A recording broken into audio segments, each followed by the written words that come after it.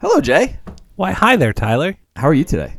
I am great. I was running a little bit late today, so I just housed a burrito bowl, and I'm feeling all the incredible side effects that might come with it. So, oh, nice. Well, speaking of incredible side effects, here is a visual representation of how much of my pot of coffee I have drank yet today. That start full, and I think, and it started full. I appreciate the commitment to showing a visual representation of something on our audio podcast. Podcast, yeah, very helpful. Yeah.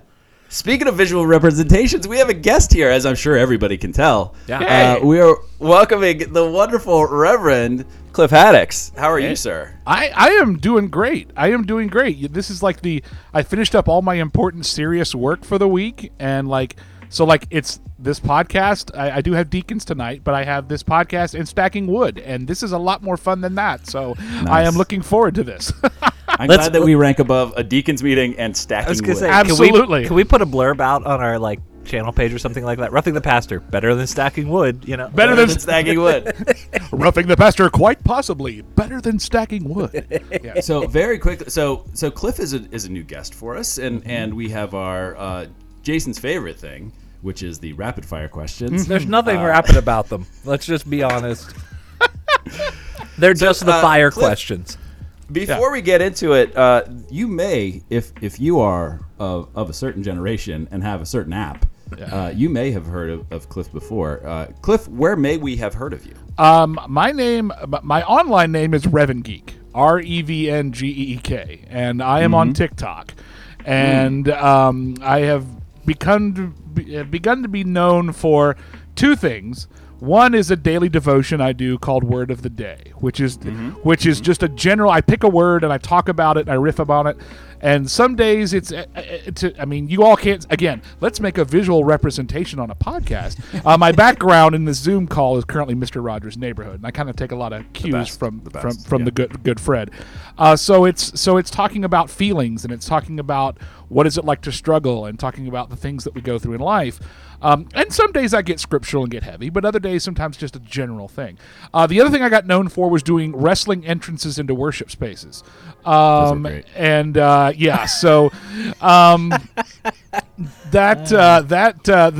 kind of became my bread and butter for a while until I ran out of the really obvious ones to do. And the other thoughtful stuff started to take off more. And I was, as much as it's nice to get about a bunch of people saying, hey, the way that you came in like The Undertaker was awesome. It was much more meaningful to have people tell me, I haven't felt safe in a worship space in about 20 years, but for some reason I'm connecting with what you're doing. So please keep doing it. So that started to take more of my direction. I still do some fun stuff and some funny stuff, and I'll occasionally will do one of those big production type things. But yeah, I definitely am having a bit of a, how do I say it? Like renewal of call in some of the more thoughtful stuff. Mm-hmm. I had initially thought about asking, and maybe we still could at a future time, of doing the theology of wrestling. Oh, absolutely. Yeah. I would love to do the theology of wrestling. Clearly, there's a deep love to that. So when you're not at your day job being a social media influencer, what else? what else do you do? Well, I am the pastor of Central Presbyterian Church in Dayton, Ohio. We are a currently 120s member church. We are in the neighborhood of an industrial boom and crash from years ago. If you've ever seen, there's a documentary called The Last Truck, and it's about the closing of a GM plant at Christmas time. That plant is about 4 blocks from my church, and you can feel still the influence of 10,000 jobs disappearing about 12 years ago in that neighborhood. Yeah. And there are portions of that that have grown back up. That factory has been chopped up and has little smaller factories in it, but it's never come back to full strength. And you can still see closed restaurants, closed gas stations all in that area. But we're still doing what we feel we're called to do in that neighborhood, which is still reaching out to folks and still ministering as best we can. But it is not an area that's like we are not a suburbs explosion-y mega church pasture type place. We are, this is where we are, and let's keep doing what we're doing.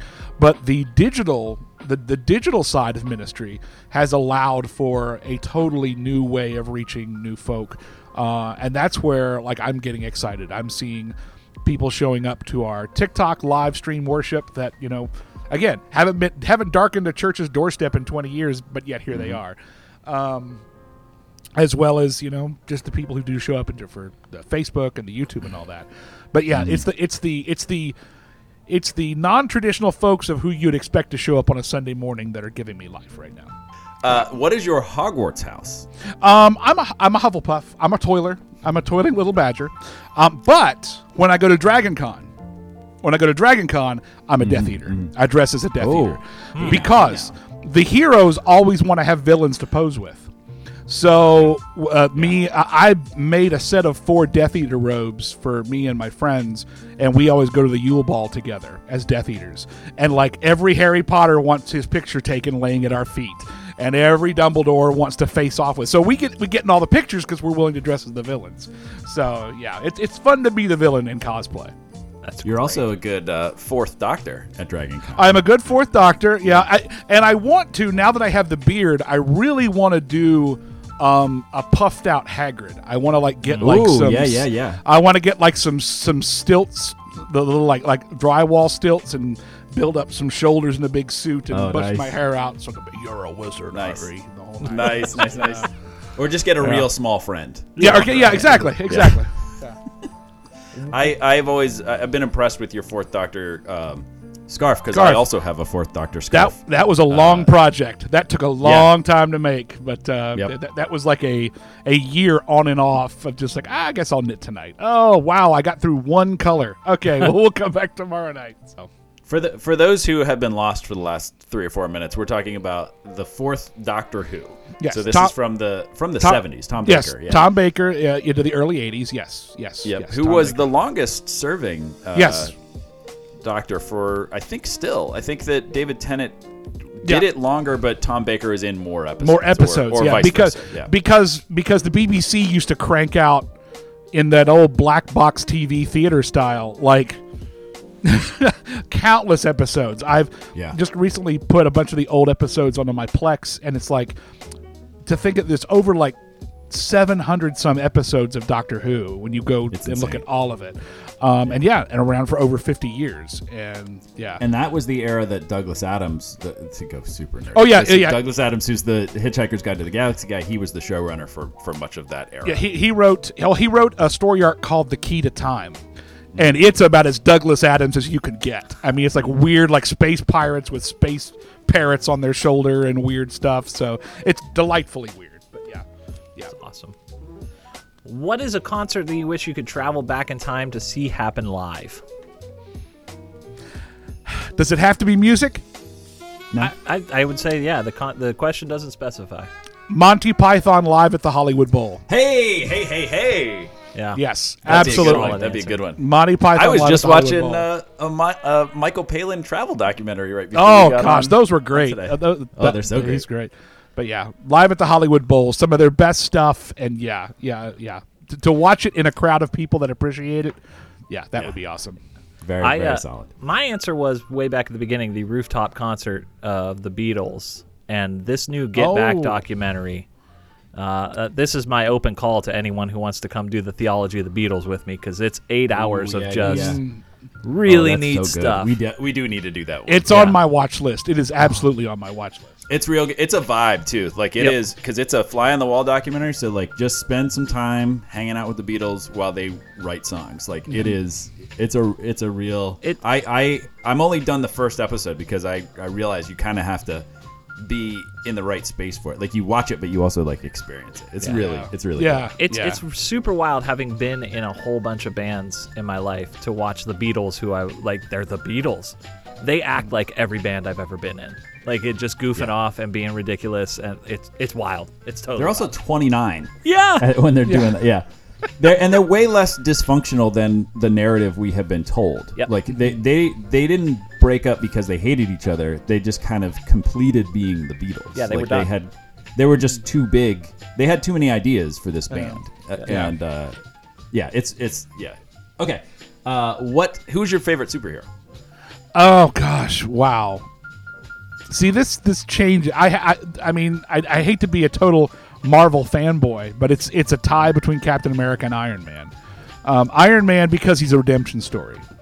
He's a guy that's got to wrestle with his brokenness and come to peace with it to be better afterward. And as we saw in the movie arc, ultimately saves the day not through power but through sacrifice, which is huge.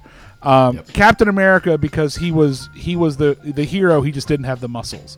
You know, that the whole thing is, if we had put this serum in anybody else, they would have become a villain. But because he was a good person, he became a hero.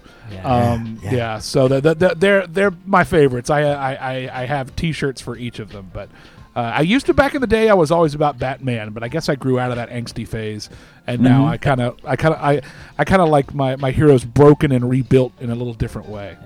I think it got cut out of a previous episode, but I had long been hardcore Batman, and then after a rewatch just last year.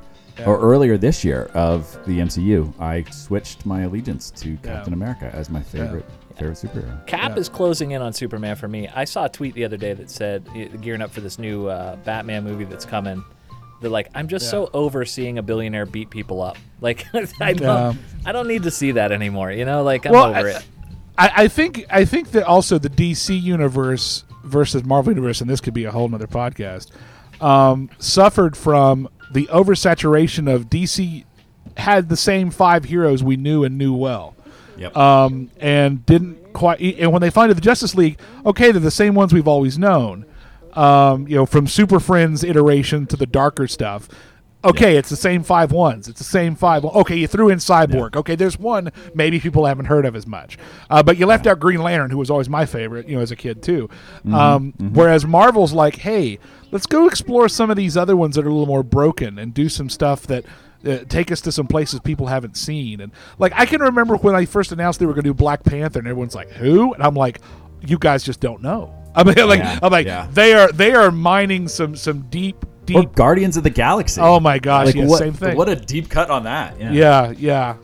They were the laughing stock of the comic world back in the day, but like Feige and Favreau, they knew what they were doing. They were fans, so they knew they knew how to treat it. And fortunately, the suits stayed enough hands off to let them do it the right way, which the Warner Brothers never did. The suits were too actively involved and making them try to catch up too fast. And that's why the DC universe. The meta narrative of the MCU is one of the greatest successes of corporate storytelling in the past 50 years. If only Star Wars had that level I know. Focus.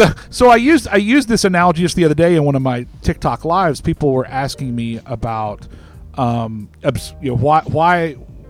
do we teach the whole Bible? Like because they were brought up on a thing of like, we focus more on the New Testament instead of the Old Testament. And my answer was, you can watch Infinity War and Endgame and be fine. And those are the only 2 Marvel movies you ever watch. Yep. But you'll have no idea what some of the nuance is going on. Because they do a great job of retelling the story enough that if that was your first and second movies you watched, you would still be entertained. You would still, think, oh my goodness. But unless you've seen all the other movies to flesh it out. And now that we have all the other Marvel stuff that helps flesh it out more. It didn't occur to me until I saw WandaVision that when Scarlet Witch shows up on the battlefield to face Thanos, when she drops at his feet, she saw Vision die about 5 minutes ago. Yep. Oh, yeah. And I'm like, she's going to kill him. She's going to kill him right now because she is in the most raging, horrible place. And then we get to see through WandaVision how she deals with that grief. Which, and that's the other thing. MCU movies are never about superheroes. They are other movies that superheroes happen to be in. They are movies about grief. They are movies they are heist movies, or they are mysteries, or they are about, failure, about rising to the occasion, and they just happen to have superheroes in them. Yeah. That's what makes them work. So whereas the DC's... It's almost like a good horror movie is not about horror. It's about trauma or about whatever. I mean, Midnight Mass is a great example. When oh my gosh! It's not even horror. Midnight Mass is not horror. There's so little blood in that. It's very bloody scenes, wait until but that because of that genre, you can talk very specifically about this religious trauma and kind of and I love that it's not necessarily antagonistic towards religion. That's a whole other podcast anyway. Yeah. But then there's just slashers that are just garbage, and so which are just about the visceral experience. I feel like the DC movies have largely been slashers, and the MCU movies have largely been movies like Get Out, where it's like it's a horror movie, but it's really about this other thing. Like it's a superhero movie, but that's just an entry point into this larger. It's about community and relationships. So there's a definite switch, and wow, we can go down a rabbit hole and a half here on horror because I love to talk nothing horror rapid too. about the rapid fire question. That's okay. Yeah. So rapid. How quickly we get off task. That's one of the wonderful things about these trips I have made into online media and digital exploration is I've gotten to know some really neat people. And one of the neat people I've gotten to know over the years is Mick Strawn. And I don't know if you know who Mick is. Mick was the art director for Friday the 13th, for Nightmare on Elm Street 3 and 4. He did all the art direction for those. He's also responsible for, they brought him in to save Mortal Kombat. He's the one that interjected the Scorpion fight scene. That wasn't in there. He staged and created that whole fight that's on all that scaffolding because they realized that it wasn't actiony enough, so they brought him in to do that.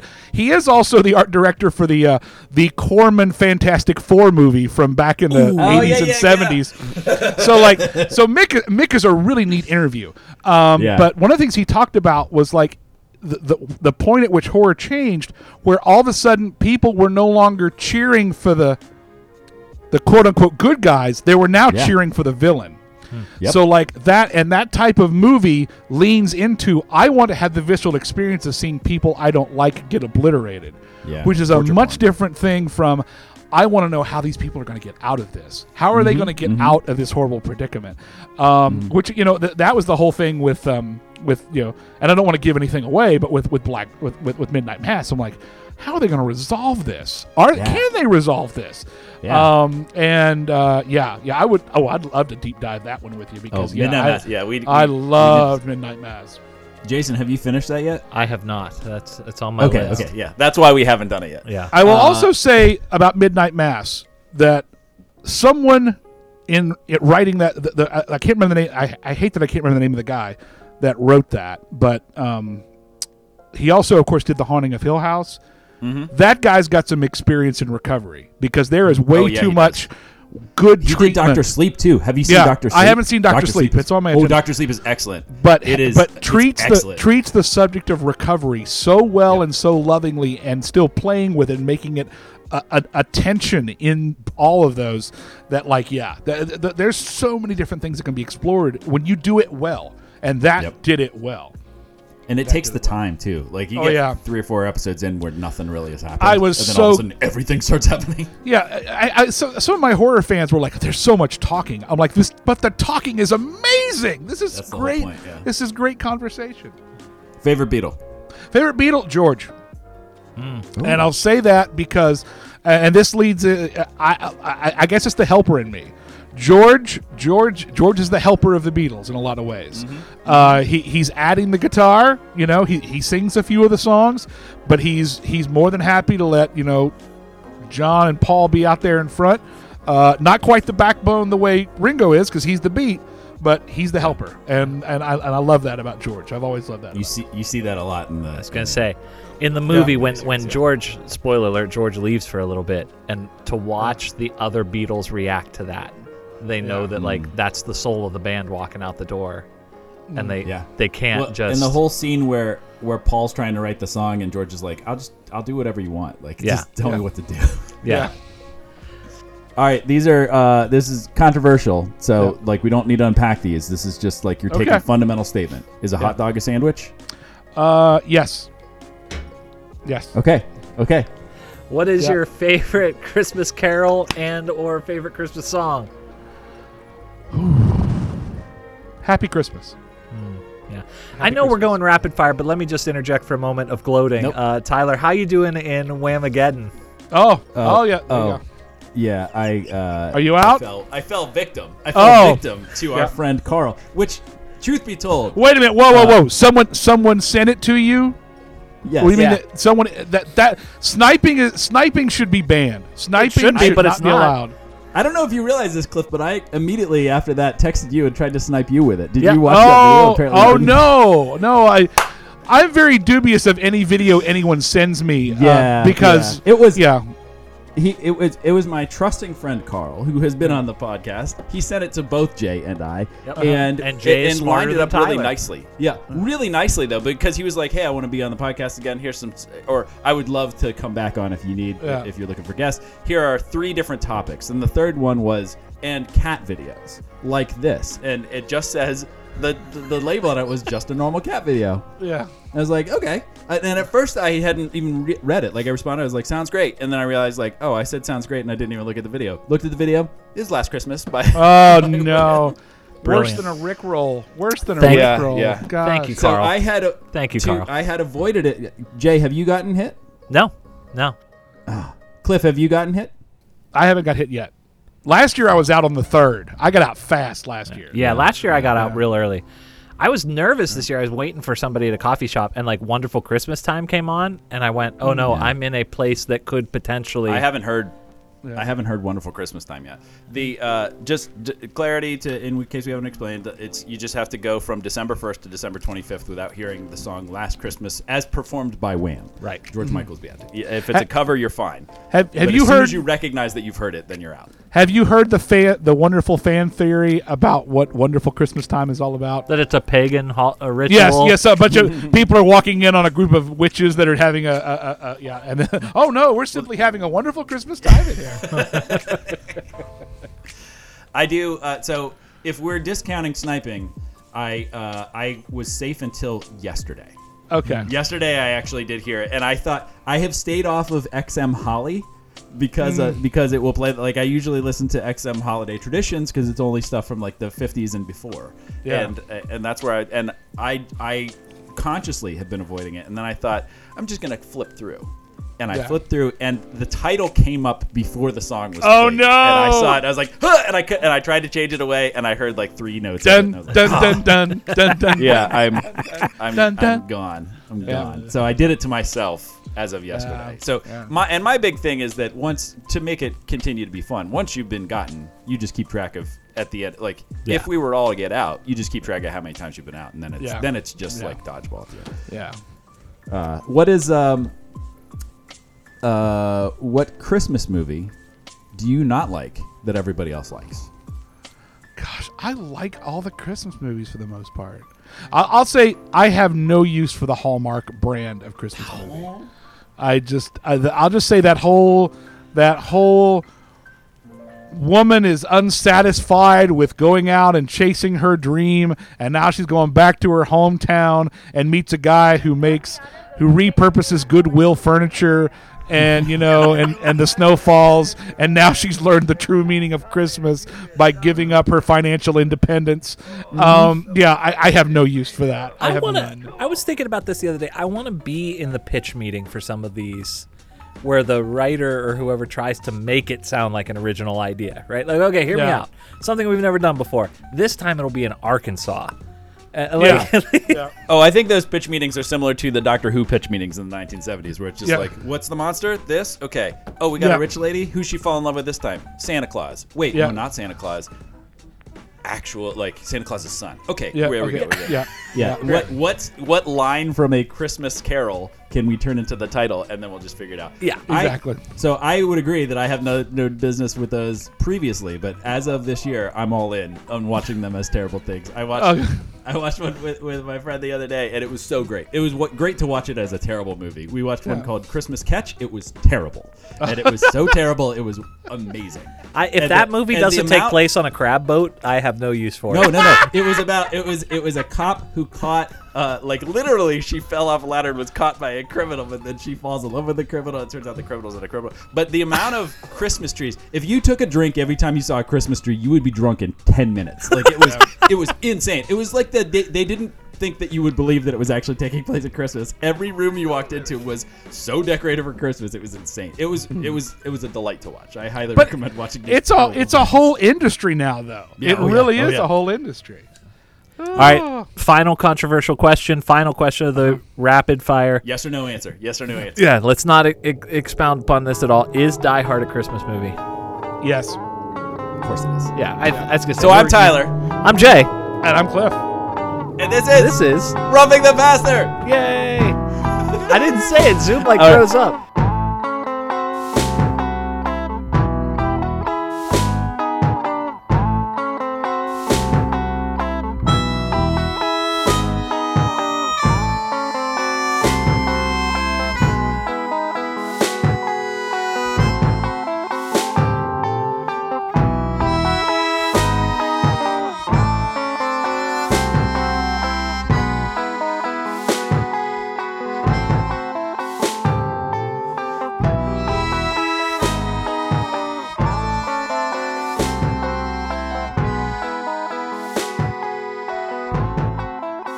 So I will ask real quick, are both of you of the opinion it is a Christmas movie? Of course it's a Christmas movie. I still think I'm not allowed to play because here's for those uninitiated with the podcast. If the main character isn't wearing tights and a cape, chances are I haven't seen the movie. I Okay. still have seen Die not Hard. seen Die Hard. Oh my goodness. Oh, you haven't? Like never. My It's wife the hasn't. best My action movie ever. my wife hasn't either, and I keep telling her she needs to watch it. And I've just about got her convinced, but I know that she's going to get to pick the next 5 movies after I do. Yeah. The reason that I and someone else said this, I didn't think of it, and I don't know who it was. I saw on my Facebook feed pointed out that movie. Everyone says, well, you could use any situation. It doesn't have to be Christmas. I'm like, no, Christmas is the setup for only the executives to be in the building for an exclusive party. Yep. Everybody else is off duty, Yep. and everyone's defenses are down because of it. Yep. And it opens the line for it's Christmas, Theo. It's the time of miracles. You know, Yep. it. I'm not saying it spreads Christmas spirit. No, But, like- it's integral to the plot. It is integral to the plot. Yes. And to the and I would also argue this goes a little bit a good ways, but integral to the score. Oh, Like, yeah. the musical score is constantly Christmas music. The soundtrack is Christmas music. Like you could do that movie not in Christmas. It's called Die Hard 3. Yeah. Die Hard with a Vengeance. But Yes. you can. The first movie, the plot in and of itself, Yeah. is centered around Christmas. Yeah. You could change it, but you Yeah. didn't. Like it's more of a Christmas movie than It's a Wonderful Life. I have heard a fan theory, and I do not know if this is true, that the original Die Hard script was originally meant to be a Spider-Man movie, and that it got reworked to be Die Hard because there's all the sneaking around the building, and on the outside of the building, he swings off the edge and smashes in through a window. This is a fan theory I heard years ago, and I've not been able to track down a substantiate to it. I would, even though this is not the point of the podcast, what I would say that's probably not true because it's based on a book. Oh, okay, That is actually called Die Hard. Oh, okay. By Roderick Thorpe, and it you was, know more about this movie than know. I do. Well played. It's also that character of John McClane is in another book that was made into a movie starring Frank Sinatra. And so, and that was made in like the 60s. And Frank Sinatra had in his contract that if they ever made a sequel, he would get first rights of refusal. So when they started in the mid 80s to put Die Hard together, they had to get Frank Sinatra to sign off on saying, I don't want to be in this movie. I want one day in the alternative universe where Frank Sinatra plays John Yeah. McClane. Frank Sinatra, who was like in his mid 70s at that point. Yes. Yeah. So we're all pastors. Our job is inherently relational, as we've talked about on the podcast before. A relational job, meaning that our product, we have no product. We produce many things, but ultimately we are in the business of creating relationships with people, relationships between people and other people, and relationships between people and God. And relationships are almost impossible to quantify. You can see examples of how relationships working. But in terms of measuring and providing a metric or assessing how a relationship is going, it's incredibly difficult. And so as a result, we do a lot in our job where we work really hard and we do a thing, and then it's hard to see kind of what we've done. I often equating it as we're planting seeds to trees that we will never see grow into trees. We may see them sprout. We may see them grow into saplings and things like that. We may even live long enough to have seen kind of the beginnings of the trees that they become, but we won't see them fully flourish. And you have to kind of be satisfied with that. And so as a result of that, Cliff and I were talking about some of the things that we tend to do. I've said on the podcast before how much I love is the wrong word, how much I really appreciate mowing the lawn. Because it is a task that I can see exactly what I'm doing, what I have done, and what I have left to do. And when I'm done with that job, I know that it is very clear, the assessment is there, the job is completed, and I know I'm going to have to do it again in like a couple weeks or maybe like 6 months if it's the winter, but it has a beginning, middle, and end. And so little in ministry has that it can become exhausting, which led us to something that we realize that as pastors, people have different ways in which they cope is the wrong word, but in different ways in which they kind of satisfy that part of them that needs to have some completion. And it led us to the idea of making things. Mm-hmm. Creation. Yeah. Yeah. So Cliff, what does that look like for you? I am someone who will get lost down a rabbit hole of how does someone do that? Or how did they get that? How did they make that? And how can I, we've talked so much about some of these movies we love. Like I will watch a making of documentary of like behind the scenes and love things like, oh, how did they get this prop? How did they do this thing? And, have always enjoyed being able to craft something with my hands and have it be finished. I've gotten into woodworking over the years. I do a lot of woodworking and have been lucky and fortunate and blessed that in almost every church I've ever been a pastor of, there's at least one really serious woodworker in it. And with a shop that loves to show the shop off and would love to have me come by and help them do something or have me make something there. So I've always made stuff around Christmas time. I've made presents for people. I've made Lego tables, and I've made jewelry boxes, and I've made all kinds of stuff that's really hardy and tangible. But then I started getting into more detail stuff. I like to craft. I've gotten into 3D printing and prop making and stuff like that. So behind my little screen here, I showed Tyler earlier. So my 3D printer is hiding back there. It's gonna get fired up here because I've got Christmas stuff coming up, and I've got some stuff I want to make for some people that's around their interest. So yeah. First of all, that was really trippy because you just pulled the curtain back on the Mr. Rogers set in a way that was disturbing to me. Yeah. But that was something I made too. That screen was something I made. I needed it for the pandemic. I went and learned how to make a green screen. So I went to visually bring everybody in. We're on Zoom call. Cliff is sitting on the set of Mr. Rogers' Neighborhood, but really it's just a green screen virtual background. But it looks really crisp, and it's a curtain that he just pulled back, and it was very disorienting. I struggled. But this is a question kind of based in my current situation, but I think creators have been there a lot, and I think it's a neat space. Take woodworking, for example. When you are in the shop and there's nothing, but a pile of wood sitting in front of you, does the idea start there? Do you ever just go in the shop and hey, I'm going to fool around until something happens, or does that creative process take place somewhere else with pen and paper? What's the genesis of a good project for you? Usually for me, one of my love languages is the giving of gifts. So I often think about who is this for? If it's not for me, I think of who is this for and what would they appreciate and what would have meaning for them. The one year I made for my wife and for my sister-in-law and a few other folks, I had made music boxes that played a specific song that was meaningful to them. So I want a music box. So I researched the design, I researched the build, and then I go start looking at what supplies I have that work and what wood have I got that works, and then I'll work from there. Now the other way though, I totally hear you. I've gone the other way too, where I'm okay, I've got all this stuff here. What could I make of this? And so one year I noticed I had a bunch of 1 to 1.5 foot 2-inch by 2-inch blocks. I was like, well, I guess everybody's getting Harry Potter wands for Christmas.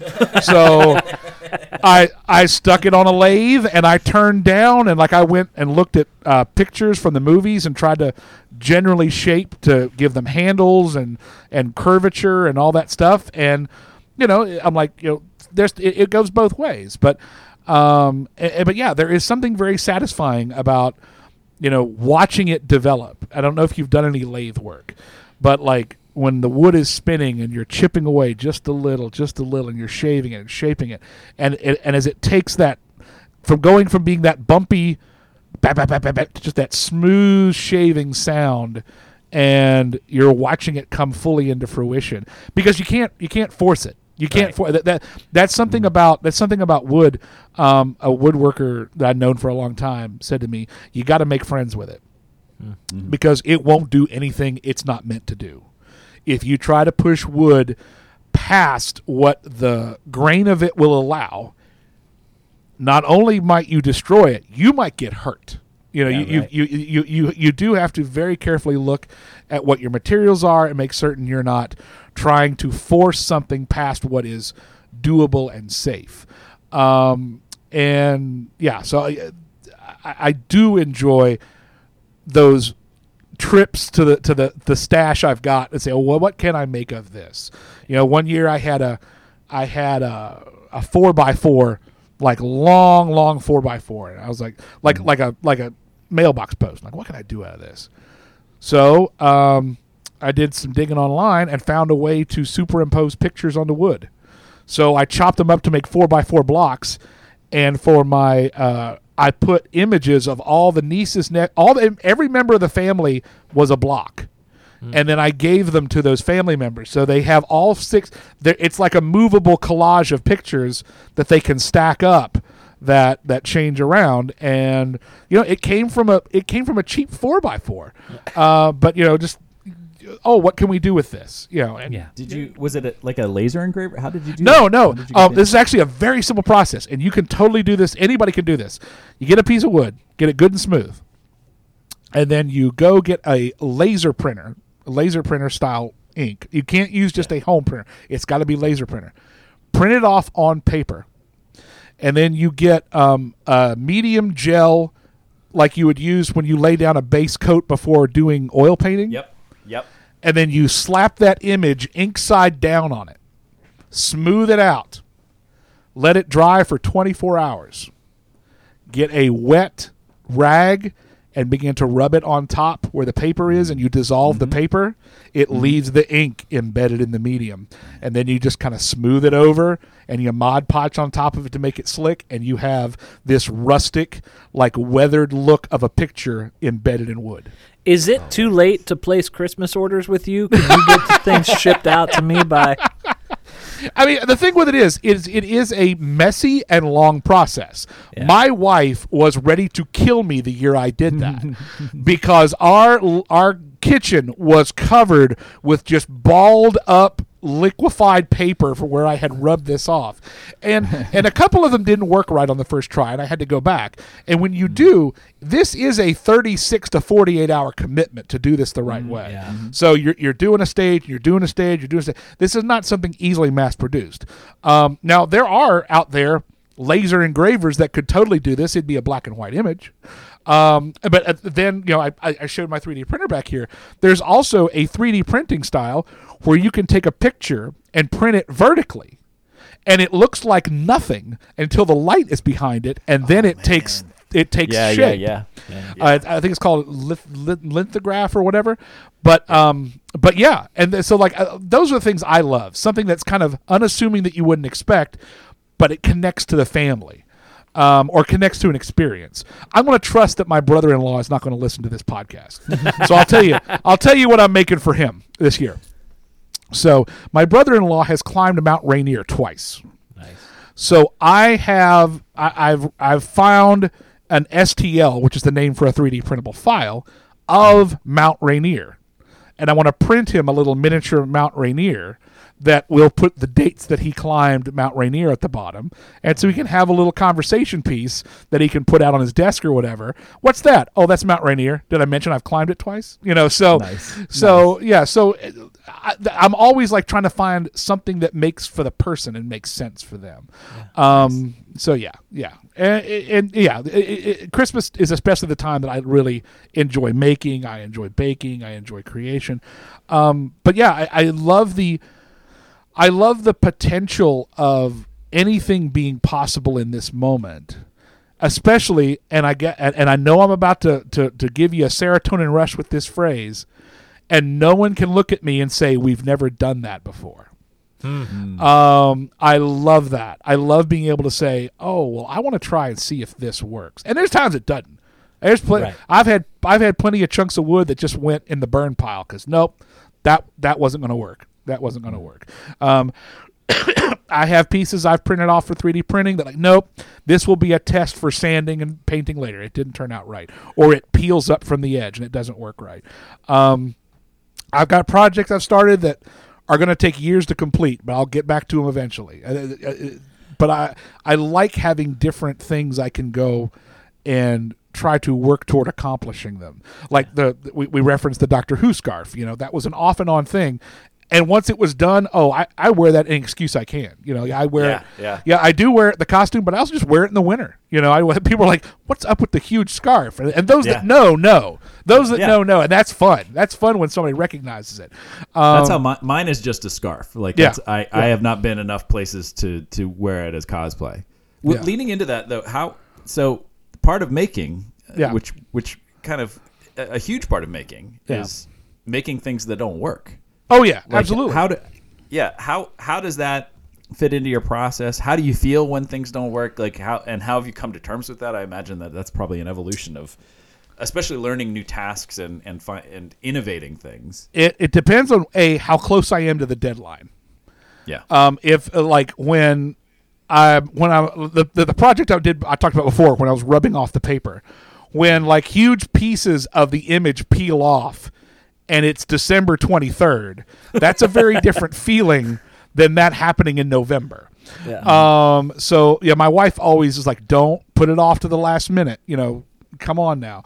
And especially if it's a messy one. Another year, I did tie-dyed T-shirts for every niece and nephew in the family. They each got a custom tie-dyed T-shirt and or dress or some type of really intricate thing.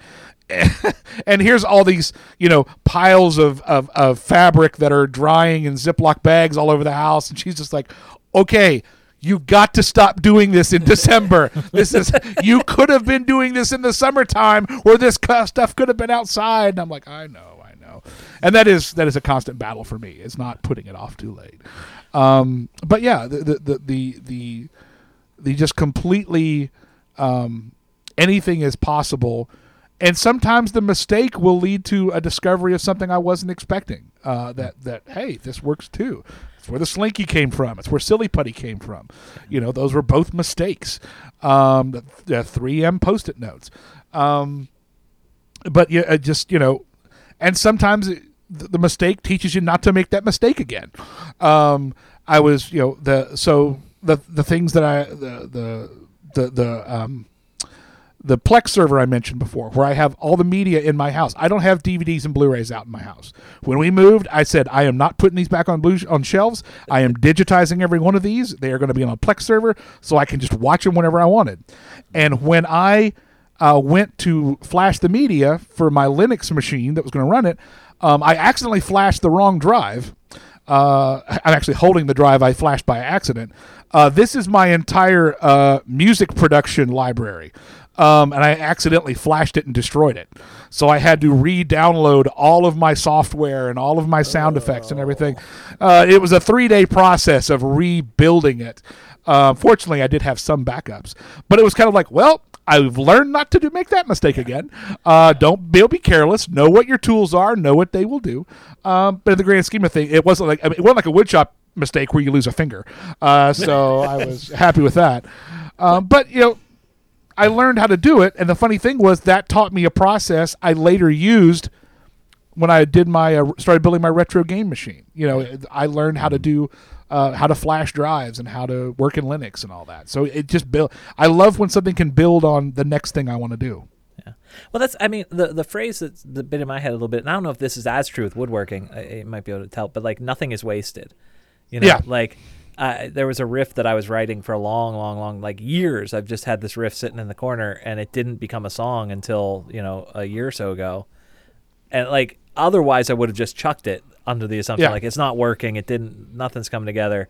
But then it shows up later. Like, is that still true of woodworking? Like oh yeah, I screwed this up, but that might turn into something further down the road. Yeah, absolutely. And it can always you can always use a piece of wood to test out a stain or to test out a piece of paint, because the last thing you want, and I will be honest, I mean, I love making, but the finishing part of woodworking terrifies me to this day. You've put all this work, you've put hours, days, weeks into a project, and now you got this can of stain or oil or whatever. I am so terrified that this is where I screw the whole thing up and ruin it. To have that scrap piece of, here's this piece I cut off from over there. It's exactly the same wood, so I know how it will look. So I can practice before I go to the big thing. And at the end of the day, I have a fireplace. So if all else fails, I've got kindling. Yeah. So I mean, there's always that, or I've got like a piece of bracing that can be inside something else that can serve that purpose. But yeah, there's always, I'm not big on throwing stuff. My wife will tell you I'm not big on throwing stuff away, to my detriment. I, like many men, have my big box of wires and adapters that are to like Nokia phones from 15 years ago that I should have thrown away, but might need it one day. You never know. It could come around.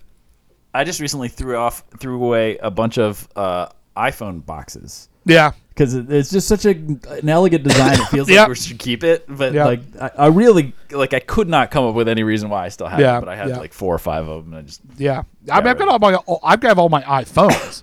I use all of them in video production. So like I'll set 3 iPhones up in a room and have them all videotaping simultaneously and edit them together later. They're great cameras. They do the job. And they really are. Yeah. And great media players too. Absolutely. The battery starts to wear out, but it'll still plug in. You can still listen. I have an iPod that I still that has a battery life of like maybe 30 minutes. Yeah. But if you plug it in, it's great. Yeah.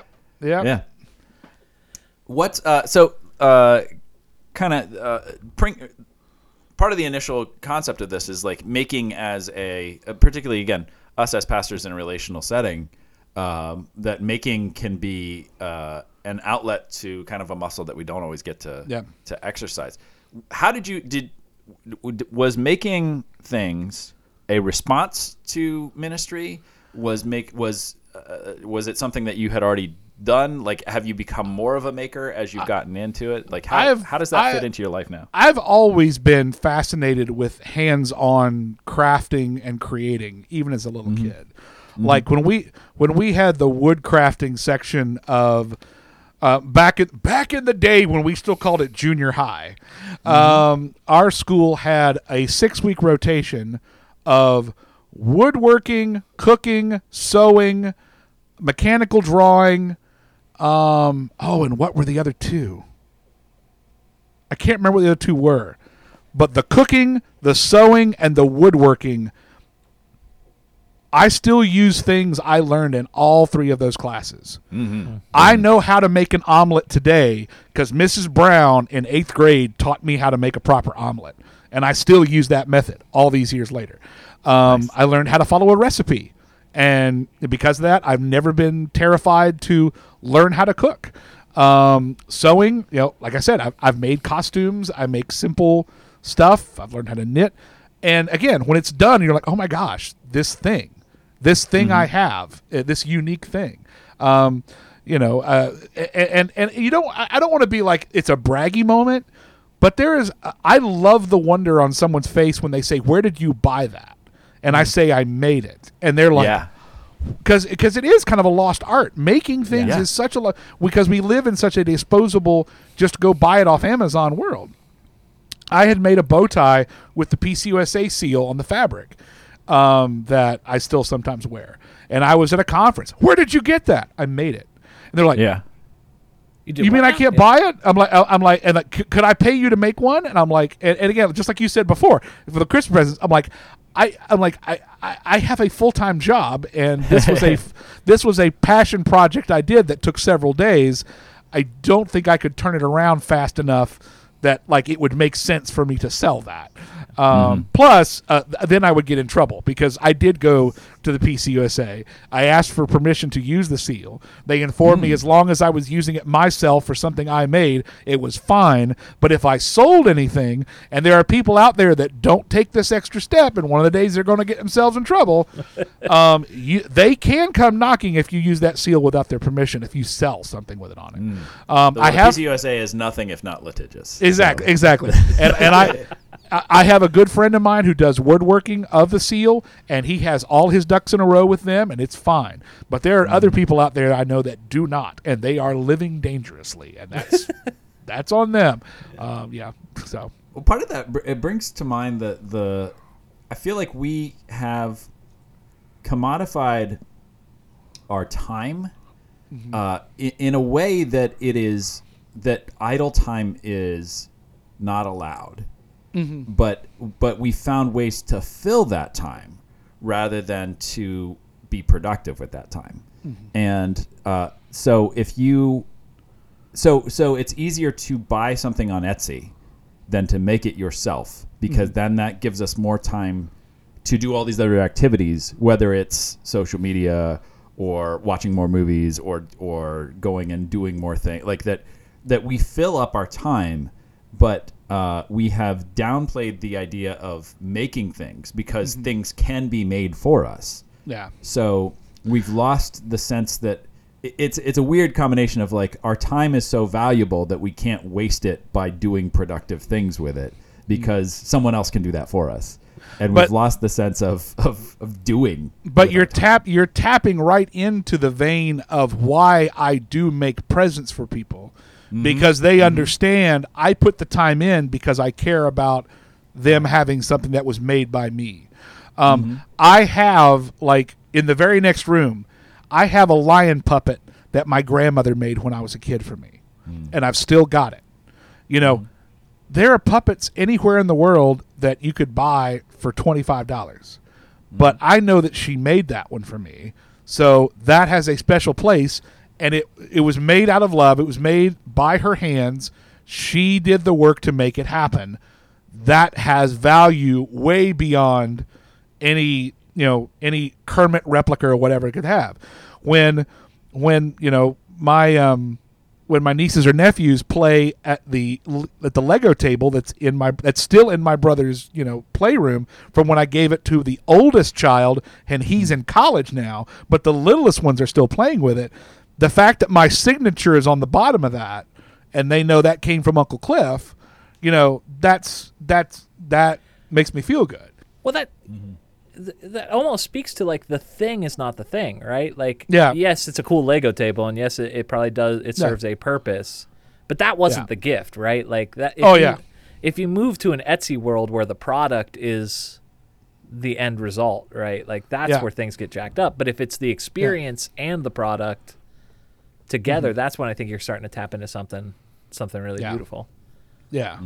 Yeah. Well, in the sense that that you have given part of yourself. So maybe you could buy a Lego table that is more like flush and like provides greater whatever.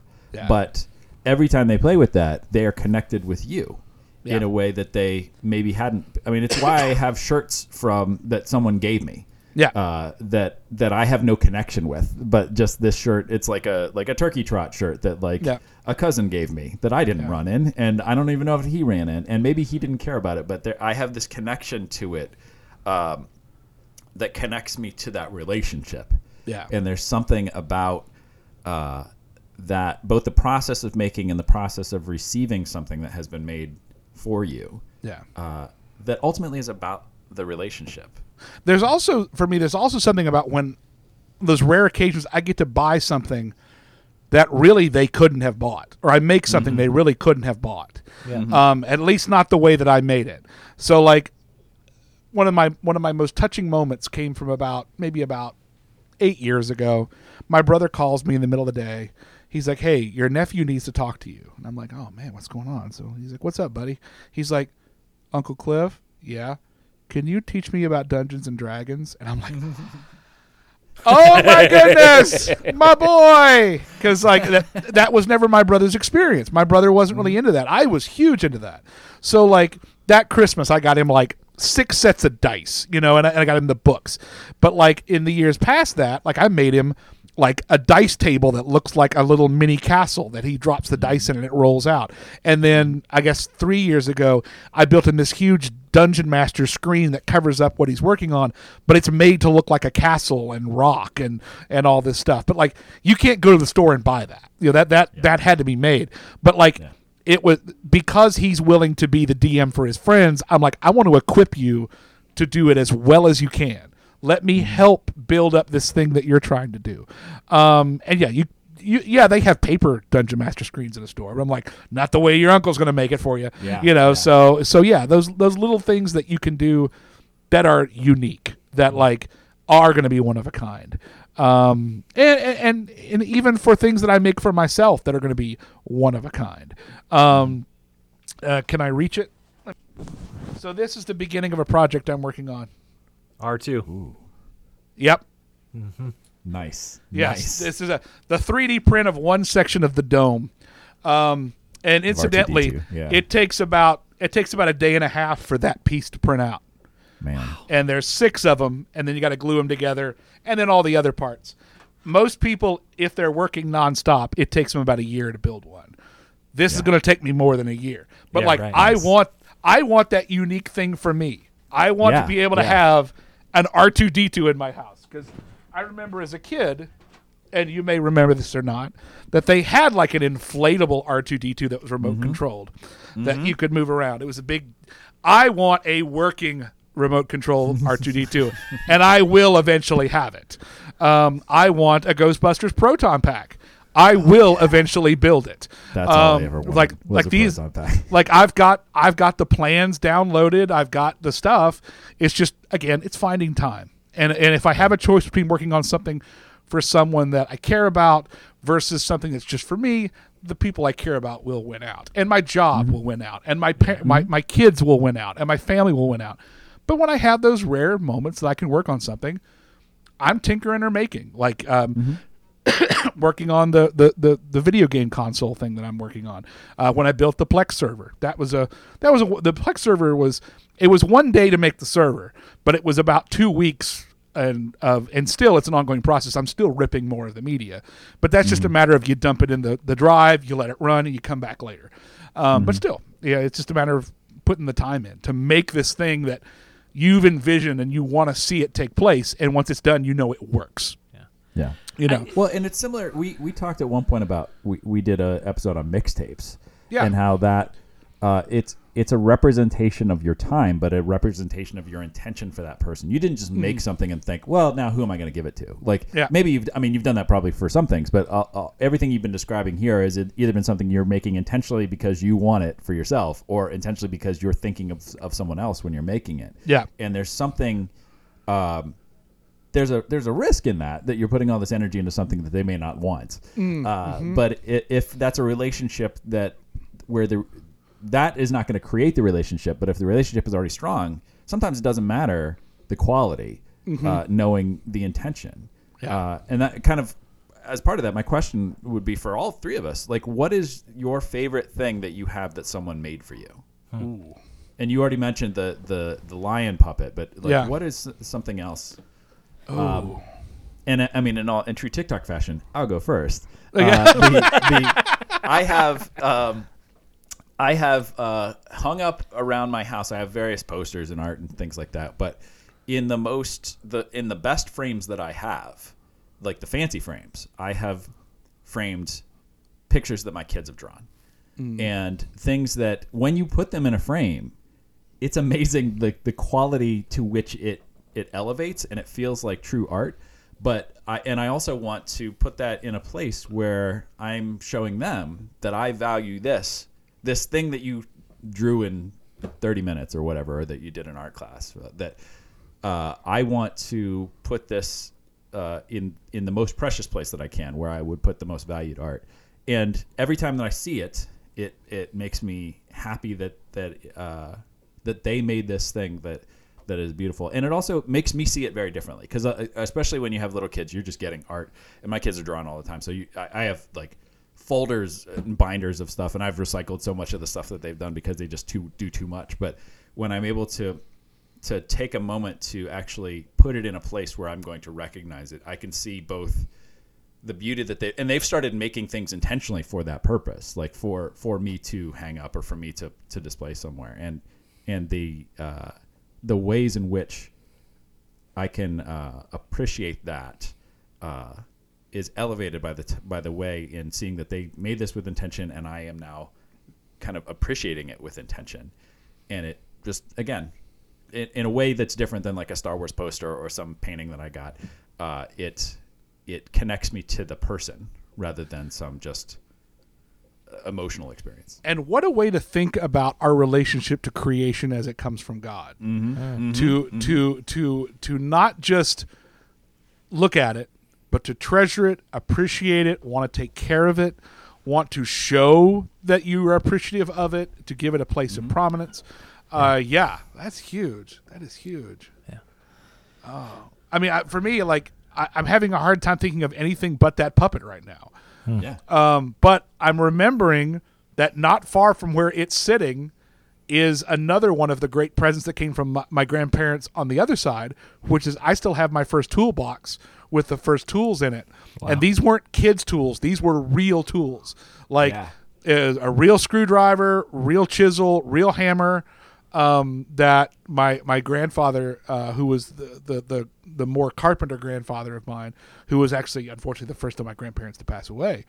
But yeah, they had one year gave both me and my brother our first toolbox. Don't know if my brother still got his. I've got mine, and it's out there with all my other tools. I've still got that toolbox, and yeah. In fact, some of my earliest woodworking projects are inside that toolbox. But like, it may not have been something he made. He gave me the means to make, and that's that alongside those puppet are probably two of my most treasured presents from grandparents that I got. Well, and the Atari 2600 the year I got. That's I really like that notion as again kind of. Thinking of it from a God standpoint of like the gift of allowing you to identify yourself as a creator, that you were given the tools to say you are now capable of creating. We're in the Christmas season and buying presents for kids and things. I'm very aware of how much we intentionally try to buy gifts for my kids that are about creating stuff. We get a lot of Legos, we get a lot of dominoes, we get a lot of musical instruments, or a lot of like drawing paraphernalia, art paraphernalia, because we want to not like force them, but just really remind them that you have the ability to. It's one thing to have a video game. We do video games and stuff like that too, where you're watching the story unfold, but you're doing less of the creating. But finding opportunities where you can create art, whether it's music or design or art, like drawing, or the amount of times my kids make their own videos with iMovie and stuff like that, really trying to push that sense. And even my son is now old enough that he's starting to make his own videos, that he really wants to make YouTube videos, and we'll do it privately, but he'll play Minecraft and do like a walkthrough, and like just the editing that he does with that is really seeing that creativity, even in the things that are just more kind of mainstream type YouTube type things now, but watching them put that stuff together is really a gift. And so having that the gift from your grandparents, that is you can also create, and seeing God kind of say that with us, that like, but just the notion that God is inviting us into something that God doesn't need us to be participating in, but God wants us to participate in, almost like the bring your child to work day. Like I don't need you here. It actually kind of probably slows me down if you're here, but I really want you to take part in what's going on. I want you to work the to do the paint and work the wood and do all kinds of things to see that you can also have a hand in creating something. Yeah. Yeah, I mean, my gut answer. So before I got ordained, I did a lot of mission travel to Vietnam, Malawi, Haiti, places like that. And every time you go somewhere like that, you usually end up like getting some gifts from some of your hosts or whatever. And I just had this like pile of shirts and ties and stuff that didn't fit, but you can't say no. So like I just kept it. And then my wife got in touch with another member of our congregation who owns a business just making pastoral stoles. And so Sarah cut pieces of all the fabric from everywhere I'd been without telling me and sent it away to this friend. And she made my ordinary time stole is like green, but it has pops of the tie-dye from Haiti and the silk shirt from Vietnam. That is awesome. It's super rad. Every time I wear it. And that's the other thing too, like, part of that whole like you can't get it at a store or whatever, every time I wear that green stole, someone will say, "Where'd you get that?" And it's like, you can't have it. Like this is one of a kind, like it's mine. But it's beautiful that it draws that much attention. It's great that it's so steeped in story. Like I remember every single person that gave me all the pieces of it every time I wear it. It's pretty sweet. That's awesome. I have a stole that someone made me for Pentecost that on the reverse it's Star Wars. Oh, nice. So I'll wear it, and it's red on the outside, but then I sometimes I'll just flip it in the service just to show people because I think it's funny, but I also I know that it's there, and I remember this person, and they very clearly made it Star Wars just on the inside for me. I have someone who made one for me when I did her wedding just this past summer. It's knitted. It's beautiful. It is not cool. It is a hot knitted stole, and it was an outdoor wedding. And I'm like, I love this, but in the back of my mind, I'm going, and wow, is it making my chest burn up? Yeah, it'll be great for cold weather. Yeah, cold weather will be great. Cold weather will be great. Yeah. And that's actually too. I mean, like the stories behind all those. We've talked before about liturgical gear and stuff like that, but. This person, Jenny Gallo's her name, from my last congregation, she owns Carrot Top, is the name of the company that makes all these stoles. All of my stoles are from her, and my family, when I got ordained, each picked a liturgical season and talked to Jenny about what they thought it should look like.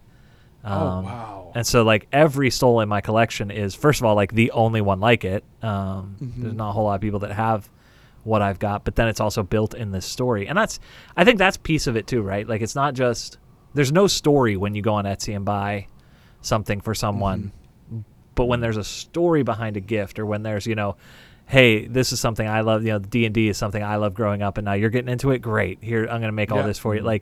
Even if someone made the same screen that you're talking about and you could buy it in a store, it still wouldn't have the story behind it or the relation behind it. Just for the sake of bringing non-pastors into it, a stole is the scarf-like thing that a pastor will wear. That's usually a single color, and they often have a color that's associated with the liturgical season. Traditionally, there's 4 colors or 3 colors depending on. It's green for ordinary time. Yeah. It's purple for the seasons leading into Easter and Christmas, so Lent and Advent, and then it's red for. Usually for Pentecost, that we wear that one the least, and then white for weddings or Easter or sometimes funerals, and then there's blue if you just don't like wearing purple twice a year. I was gonna say, it is such a shame that the Pentecost, which for me have always been some of the most beautiful stoles, are the ones that we get to wear the least. That is why one time, anybody that gets ordained and wants me to be part of their service, I'm like, yes, I will do it, because you get to wear the Pentecost stole. Wear the red Pentecost and ordination services. Yeah. So the one last question on it that I was talking to a teenager the other day about this, who was asking about, we're made in the image of God. Does God have a white beard and fingers and toes and stuff like that? And I'm always like, no, I think it means that we share characteristics in common with God. And this is the one I always reach for, right? That God is a creator to God's core. And I love creating stuff. Is there a connection for you when you're running the 3D printer, or when you're sitting at the lathe, or does that become a spiritual experience for you in the making of it? Oh yeah.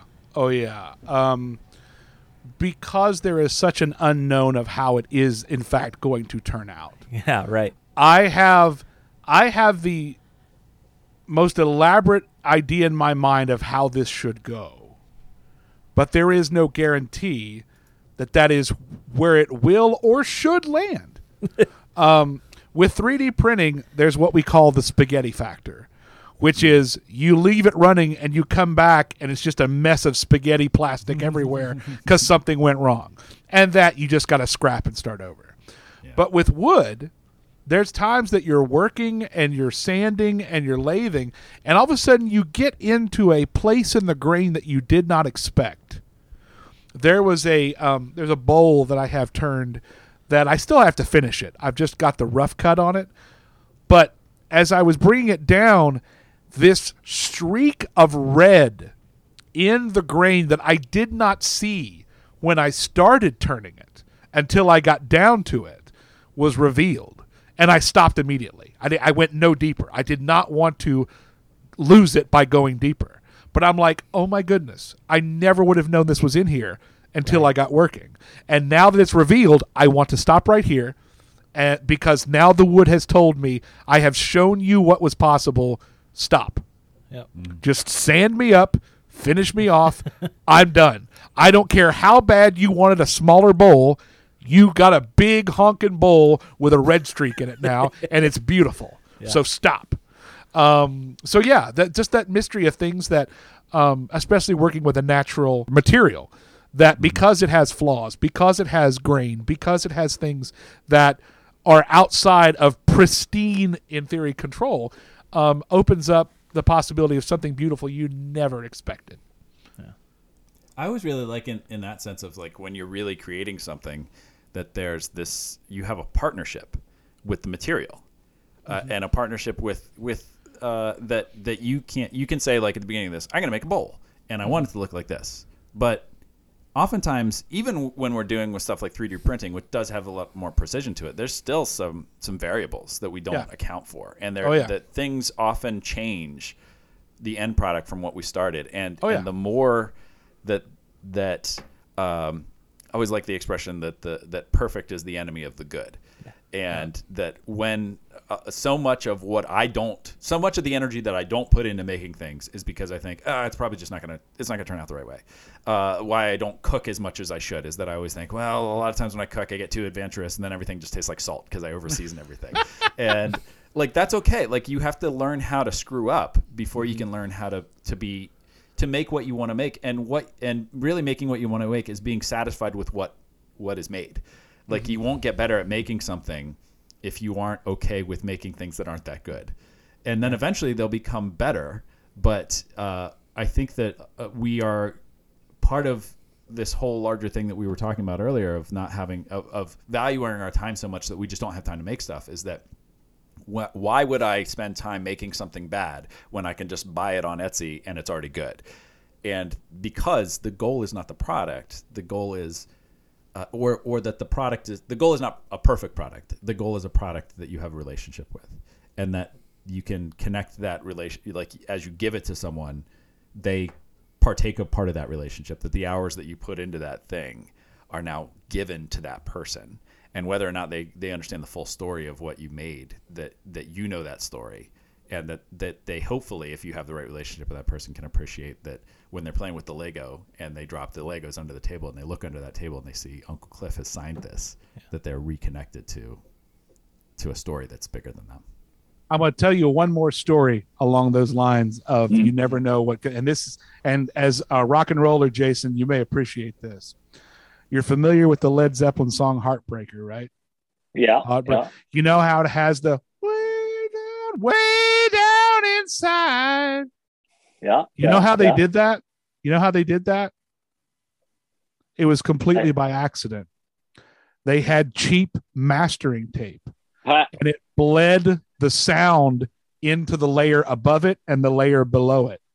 And this iconic section of music that like is a staple for hard rockers everywhere was completely by accident. Mm-hmm. Yep. And they may years later, there are ways to do that effect digitally now on purpose. Right. But then it was an accident. And I'm certain when they first heard it, they thought, oh crap, we have to start over again. But in time, it has now become this iconic sound that was something revealed that none of us could have expected. So yeah, it's always something new to be revealed. So a question for Twitter. I like Tyler's question. I think that prompted some good memories and some good stories. What is your favorite thing that someone has ever made for you as a gift? What do you treasure? So that's a prime question for the Instagram. I know we've spent most of this podcast describing visual things that the three of us could see and none of you can. So hop on the Instagram and take a picture. Show us. Rough the Pastor is Instagram? Or Rough the Pastor's Twitter. I can never remember. Rough the Pastor's Twitter. Roughing the Pastors. On Yeah. Twitter's not as forgiving with the characters in terms of screen name. Yeah. So send us a picture of that, and we look forward. I think we should have Cliff on again. Probably to talk about TikTok. I think is what we should do next. Yeah. And other things that were alluded to that maybe we'll get to later. I think one other thing too I would say is like, what is something that you have created that you're not good at, but it hasn't daunted you? Like what are some of your best mistakes? What are some of the worst loaves of bread that you've baked? What are some of the worst paintings that you've had? What are some of the worst songs that you've written that have not stopped you from creating? Yeah, because I think that's the best. It's like the Shakira song from Zootopia. Try everything or try anything. Try everything. Yeah. Which the whole point of it is, I'm gonna try and I'm gonna make mistakes, but I'm gonna keep on trying. And like, there's something so beautiful about that. And to be clear, her hips do not lie. So we know that we can take that to the bank. And I would assume her hips were with her when she recorded that. So that song can't be a lie. Her hips wrote that song. Yeah. Yeah. But the notion of like making mistakes as part of the process is kind of the whole point. And again, I mean, getting into the whole larger theology, our relationship with God is that our mistakes don't separate us from God. Our mistakes help us to understand the nature of our relationship. And when we can get past our mistakes and thinking that our mistakes are keeping God from loving us, that's when we can truly begin to, when we get past that, we can truly begin to accept that God loves us and God equips us, and God is okay with us making bad eggs.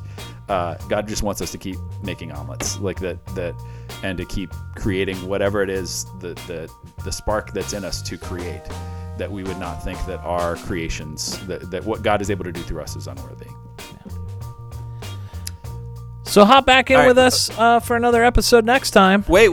Before we go, Cliff, do you have anything to plug? And not necessarily your own stuff, but I mean, it could be your own stuff, but like any media things that you're excited about right now. First off, again, your own stuff. Tell us again, how do we find you on TikTok? Revan Geek, REVNGEEK is nice. Where you can find me on TikTok, which is as well as on Twitter and on Instagram, but I don't do as much stuff on Twitter. I do Instagram. But REVNGEK. That's the main thing I'm doing right now as far as alternative media stuff. And from there, you can find links to my YouTube channel or the church YouTube channel, where we're doing our services and everything. All of our services are streamed. And right now I'm in the middle of editing our Synod's After Christmas worship service, and have a few other things that are still in the percolating stage that I hope to reveal in the new year. But that's enough. Nice. Jay, anything to plug? I was thinking about it, and I'm going to do an anti-plug with the asterisk that drain. Yeah, I don't like it. I'm going to drain this one. With the asterisk that there's much problematic with it. I've always loved James Bond movies. Yeah, it's something that's the media I inherited from my dad, especially. Yeah. And the other night I was up late and I downloaded No Time to Die, the last Daniel Craig Bond movie. Mm-hmm. What a disappointment! It was so bad, and it was just good enough that I spent all night going, "It's gonna get better, right?" And then then the credits rolled at 1 a.m. and I was like, Menace syndrome. Yeah, I was like, oh, yeah, oh, so. If you hadn't already slept on the James Bond movie phenomenon, No Time to Die is not a place to jump in. it's too. So it's not a time to die. No, it was Yeah. it was time for that movie to die. Like there was plenty of time for that one to not exist. But Well, I have a plug. I have a plug for a show that's old and done.